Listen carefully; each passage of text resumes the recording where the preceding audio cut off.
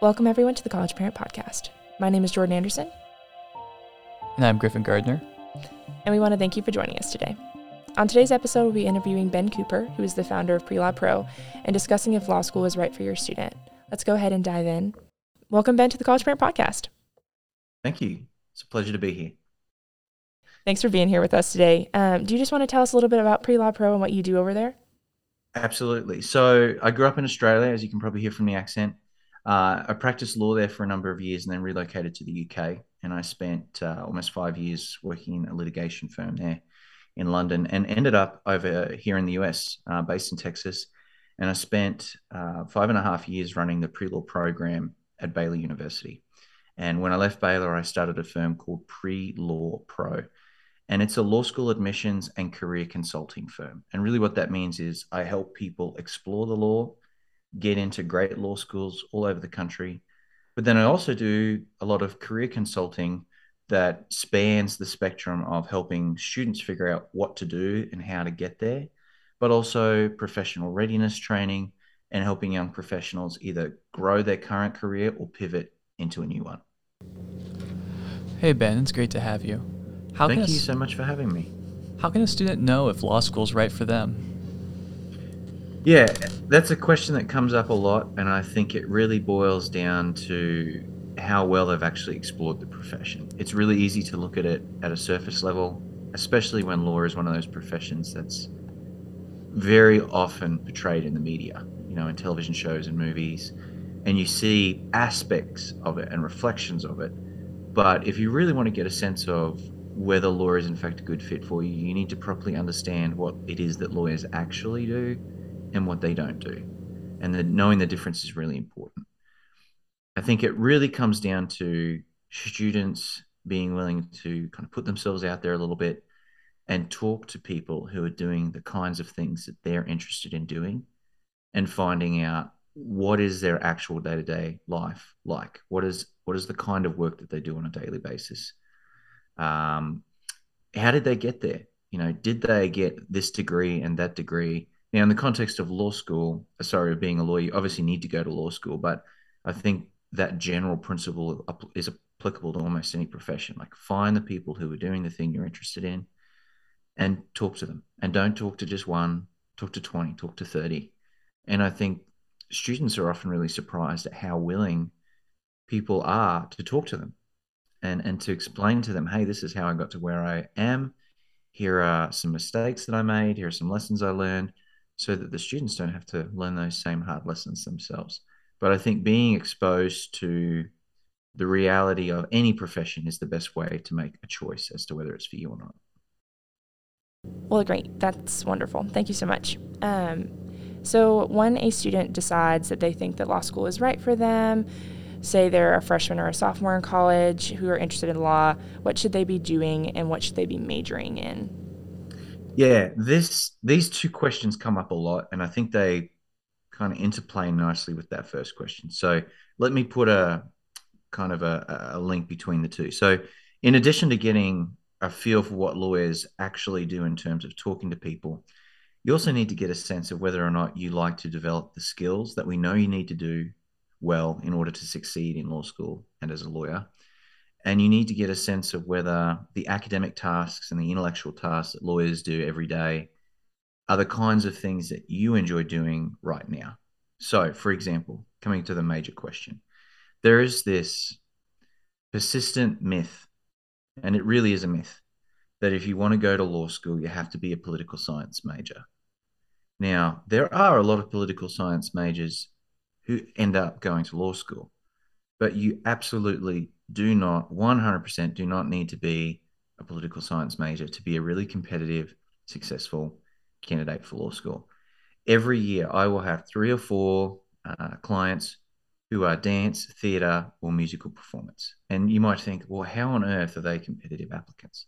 Well, what you'll find is law schools want people from a variety of different academic backgrounds. But what those students in particular have done is that they've cultivated the skills that we know you need. How do we know that? Well, the American Bar Association has given us very clear guidance on what kinds of skills we need to see in applicants in order to have some confidence that they're going to do well in law school. reading, writing, critical thinking, research, editing, the ability to work well with others, strong written and verbal communication skills. And as you listen to these skills, you recognize you can develop them in political science, sure, but you can also develop them in philosophy, in economics, in accounting, in business, in biology, in physics, if you plan your curriculum well. So the short answer to that question is don't choose political science because you think you have to. Choose it for the following two reasons. You're interested in it and it suits your skill set. So when your student is trying to figure out what on earth they should major in, my first piece of advice would be don't make them feel like they have to make a choice before they've even got through the first semester of college. They've got a lot more time than they actually realize. Your average first year law student isn't 23. They're 26, they're 27 years of age. So the first thing is, in a career trajectory, they actually have a lot more time than they think. When it comes to choosing a major, they might think they want to do X, but once they've actually gotten through a semester and been exposed to some of that content, they might realize, actually, I want to do something else, but I just don't know what it is. So one of the two things you want to ask them is, what do you feel an interest in? What are you drawn towards? Because if your student is interested in that content, when it's Saturday and they have to choose between going to the football game and staying home and getting that paper written, if they're interested in the content, it's going to make the decision a little bit easier. Okay. The other thing is aptitude. What are they good at? You might have a student who's really interested in Russia, but isn't great at second languages. So the idea of picking up Russian as a major might not be the best idea because they have the interest, but they don't necessarily have the aptitude. Aptitude and competence is going to breed confidence. And we want our students to have that academic confidence in their own abilities. What you'll also find is that when you pair interest and aptitude, you will often find opportunities for your students to cultivate that skill set that we referred to above: reading, writing, critical thinking. Now, if the answer to the interest and aptitude question is a major that is a little less traditional and is less focused on the skills that the American Bar Association has identified, for example, dance, theatre, musical performance, you can look to pair that major with a second major or a minor that helps them cultivate some of those skills. Or you can look within that major and say, is there some opportunities that I'm going to have to develop some of these other skills? The other thing is, just because you're in, quote unquote, a traditional pre-law major doesn't necessarily mean that your skills, in fact, as a college student, I guarantee you your skills are not where they need to be by the time you get to law school. So if you're getting to college and you think, you know what, I'm pretty good at writing, I'm pretty good at reading comprehension, but my research skills aren't great, or they aren't where they should be, then look for opportunities within your major to take some classes that challenge you, that make you a better student because you've had to really stretch yourself. Don't just cruise, because if you do, you may be able to do fairly well because you just have that natural aptitude. But if you don't stretch yourself, if you don't push yourself, law school is going to kick your butt, because it does for everybody. But what you can use those 4 years in college to do is to develop that skill set. So I hope that answers the question in terms of major choice. What are the things that freshmen and sophomores should be thinking about? There's really four things that freshmen and sophomores need to be considering, and it's not the law school admissions test. That is something that is really in their focus in junior year and onwards. But what I say to people is that the journey to a legal career is like a series of doorways, one after the other. You can't try and walk through doorway 6 unless you've walked through doorways 1 to 5 first. So what are the four things? First thing is GPA. It is so much easier for students to build a GPA and protect it than it is to play catch up at the back end. Now, law schools do not expect people to be perfect. The freshman year is a tough year for a lot of people. It's a new expectation in the classroom, new workload. You are going to have a roommate. That might be a great situation, or it might be a really frustrating one where maybe you don't study in an ideal environment. If that first year isn't great, don't panic. But what we ultimately want to see is a strong academic performance in those first 2 years so that it's there, it's built, and all you have to do is keep the wolves at bay. And you can, hold that pretty solid mark.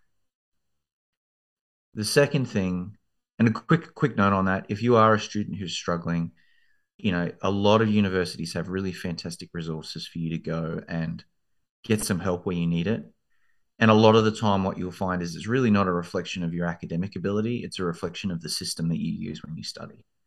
It's note-taking problems. It's issues with time management, sleep management, taking care of yourself. So there are a lot of resources to unpack what might be giving you some academic problems that doesn't necessarily reflect your academic ability. The next thing we need to talk about is building your resume. If you try and build a resume in the last year of college, you're going to have a really hard time getting anything with meat on your resume. So what we need to be doing is we need to be getting involved. Get involved in some student organizations. They don't have to be academic, but if they are, that's a really good thing. But you want to look to serve first because you're not just going to show up at an organization and be on the executive board. You have to serve for a little while first, prove your interest and commitment, and then those opportunities are going to flow. We need to be using our summers really well. There shouldn't be what I call PlayStation summers where you're just chilling out at home and doing nothing.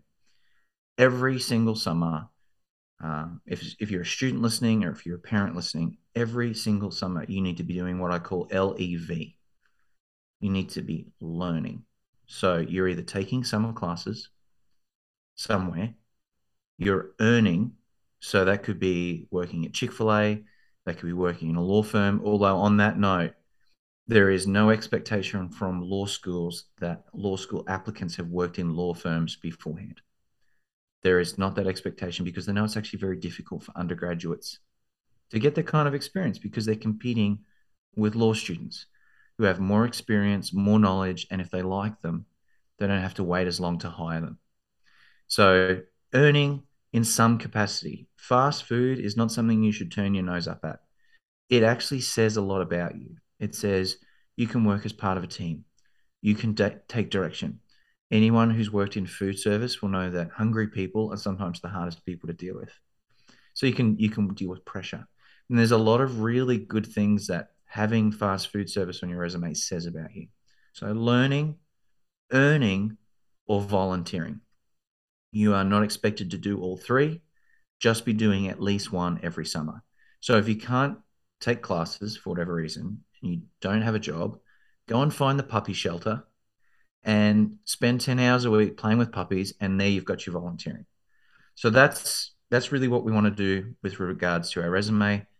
If you're not already doing this, create a Word document and every semester just keep a list of everything you've done. Dates, times, material information. So that when it comes to putting together your resume, you don't have to look back and go, whew, what on earth did I do 2 years ago? You've got it all written down.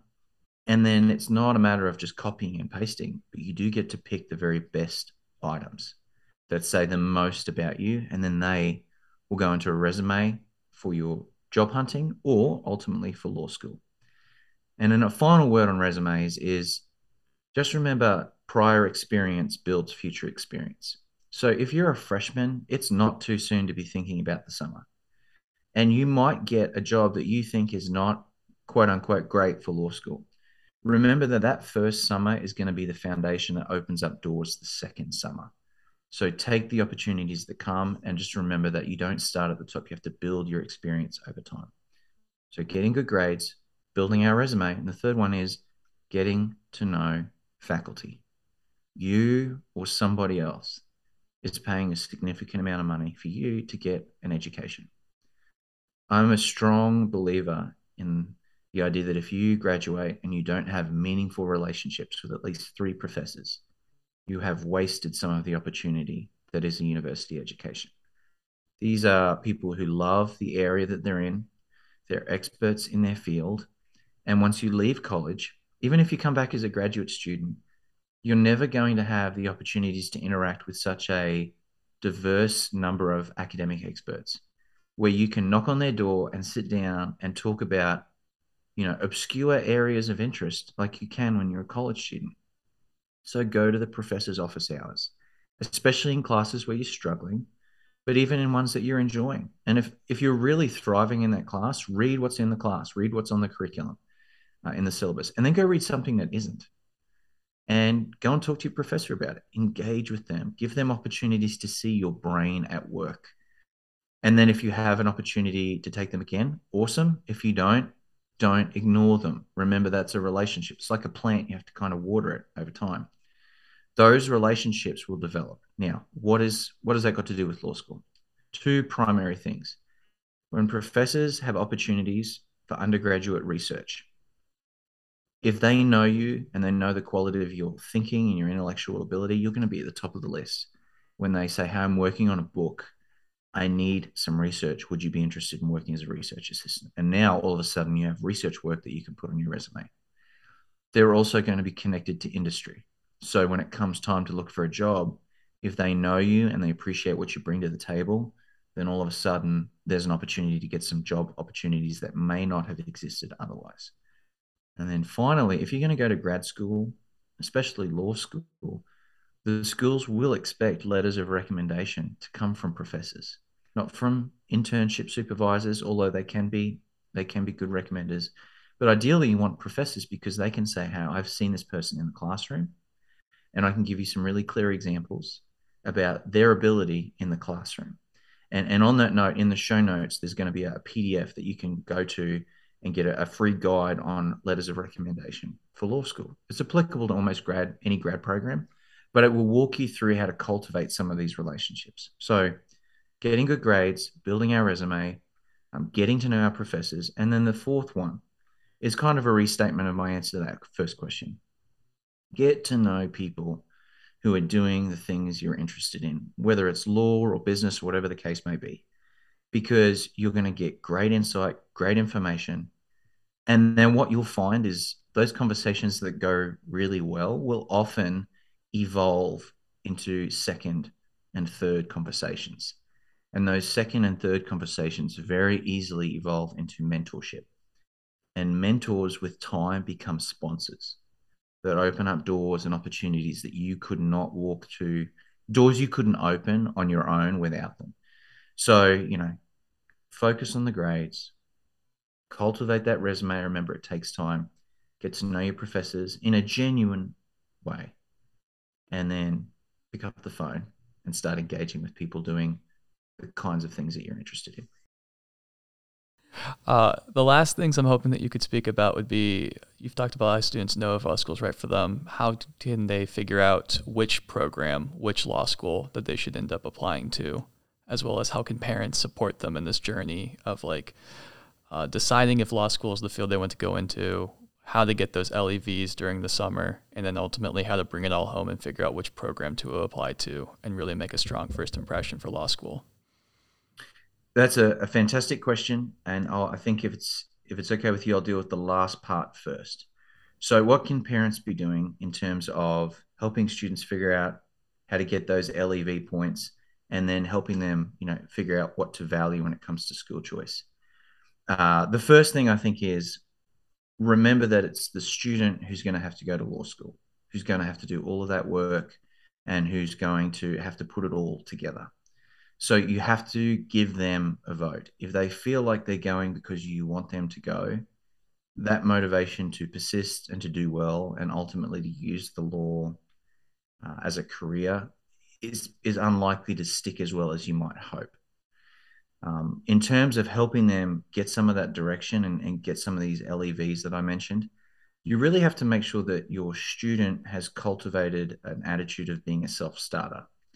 If you don't give them opportunities to do some of this themselves, what you'll find is they don't get as far as you had hoped. You need to cultivate within them a sense of drive that is self-motivated. And the analogy I love to use with people is eggs. You can boil an egg for too long, and students who have been put under too much pressure for too long, too early in their careers, often get to college almost burned out. And so they don't have that self starting attitude that maybe they had as a junior or a sophomore in high school. If you don't put them under enough pressure, then they never really reach their full potential. And so it's this difficult balance to strike. By all means, connect them and help them get connected, but to some degree, you have to allow them to make mistakes that might mean missing out on some opportunities early so that they learn the consequences of not being a self starter. And I know that is sometimes a really difficult thing for parents to watch and to allow to happen. But a little bit of pain at the front end can save a lot of unnecessary debt and difficulty at the back end. And that kind of comes back to the question of school choice. The US News and World Report rankings are used very heavily from a consumer standpoint when it comes to choosing an undergraduate institution. And they're equally used when it comes to choosing a law school. But what I would say to parents and to potential law students is simply this: those rankings take into account a lot of factors that have very little to do with whether or not what you're getting is in fact the best thing for you. And there's plenty of commentary in the interwebs about this issue. But what I would say to you is this: prestige is in many ways a sales technique. There is a lot that's in the structural way of those rankings are put together that perpetuates essentially the status quo. And I see too many students choosing schools based solely on rankings, which means they often end up at schools where they don't do as well as they could have, that aren't an ideal fit, and that end up leaving them with just massive amounts of student debt that could have been avoided. So the answer on how to choose a law school, that is a very long and complicated answer. But what I would say to anyone who's going through this process now is simply this: look at a school and ask yourself, what happens to the graduates from this particular school? How many of them are getting a job as a lawyer when they graduate? How many people from that school are passing the bar exam in the state that you're interested in, or at least in the state that the school is located? And you can find all this by going to various ABA, American Bar Association sources where you can find all this information on all of these schools. But what you're ultimately asking yourself is, if I invest 3 years and a substantial amount of effort and money, which school is likely to give me the highest return on my investment? And you might say, well, surely it's the highest ranked school. Well, not necessarily, because not everybody at Columbia Law School gets a six-figure job. But the cost of attendance for 2022, based on the school's own estimates, is more than $330,000.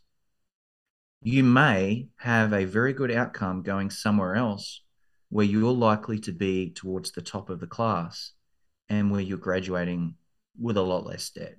Because unlike an undergraduate institution, law school's grade on a bell curve, which means there's only a certain number of people who get A's, and most people are going to be B's and C's, and some people are south of that. Some of these schools have massive classes. Harvard and Georgetown, 500-600 students in a class. Now, if you got into one of these schools and you planned things correctly, you should have some full tuition scholarships on the table. And those schools are the schools where statistically you should be towards the top of the class. And class placement is a really important factor when it comes to getting jobs between first year and second year of law school, and second and third year of law school, 1L and 2L, 2L and 3L, as they're called in that context. And so even schools that don't rank their class, the firms and the employers can tell pretty much where you sit based on your GPA. And your LSAT score is used in part because it is a very good predictor of what your first year grades are likely to be. And so you have to step back and say, where am I likely to do the best? And I use an example that is just an example. It's not, hey, this can happen to everybody. But I know somebody who went to a law school that's currently ranked outside of the top 100. And they looked at that school, they'd been admitted there, and they looked at some of their other options, and they were far more expensive at more highly ranked schools. And they said, you know what? I want to know if someone from the school that I'm looking at has done what I want to do when I get out of law school. And he wanted to clerk on the state Supreme Court from where he was. And he contacted the career services office. And it turned out that after a conversation, someone had done what he wanted to do. And they actually put him in touch with that student. So he had that conversation. He looked at the school, he looked at his LSAT and GPA and said, I think statistically, while I could go to another school that's more prestigious and pay more money, I think I can do really well at this school. And I know within the last 3 years, someone from this school has done what I wanted to do. So he actually chose that school, graduated with very little debt, graduated number one in his class, and then went and clerked on the state Supreme Court of his choice. And then he went and worked in a federal court, clerking for a judge, and he ultimately ended up clerking on the US Supreme Court. And, by the age of 35, has had a career that most Harvard, and I really do mean most Harvard, Yale, and Stanford grads can dream of on a good day. So when it comes to school choice, think about what are the outcomes that people get from that particular school? What outcomes do you want when you get out of law school? Do they match up? What is the likely return on that investment? What is it going to cost you in terms of debt and interest? Is it going to put you in proximity to some of the jobs that you might like in terms of, well, if you want to be in Florida, do you need to go to school in Idaho? That's an extreme example, but there's a whole bunch of these factors that you need to consider. This is one of the things I work with my clients a lot on, is helping them make smart choices. But broadly speaking, think of it as a business decision. Which school gives you the highest return on investment, and resist the urge to make a choice based on how shiny and prestigious you think it is. Because when you're making $2,000 a month loan repayments, 10, 15 years after law school, it's not going to feel like as an important factor as it might feel, where you are right now in life. And then finally, just a quick word to parents. I know you want your kids to have a better life than you did, and you want them to have good outcomes so they can build the life you want them to be able to have. But also resist that urge to want your child to go to what seems like the most prestigious school, because it might actually not be the best fit. And students are going to do the best at the schools where they feel like they can call it home, where they can gain confidence academically, and just measure all those factors in as you make a decision. Thank you so much, Ben, for your time today. We've really appreciated all your advice, and I know the parents out there listening do too. Ben has included a free PDF in the show notes for you all to use. It is a guide for recommendations, letters of recommendation for your students to check out, and it's a really great resource, and he has many others at Pre-Law Pro. Thank you so much for having me. Awesome. All right. As we wrap up this episode, we want to thank Ben for taking the time to be a guest on our show. If you want to learn more, check out our other The College Parent Podcast episodes on Apple Podcasts or Spotify. Have a great day and see you next time.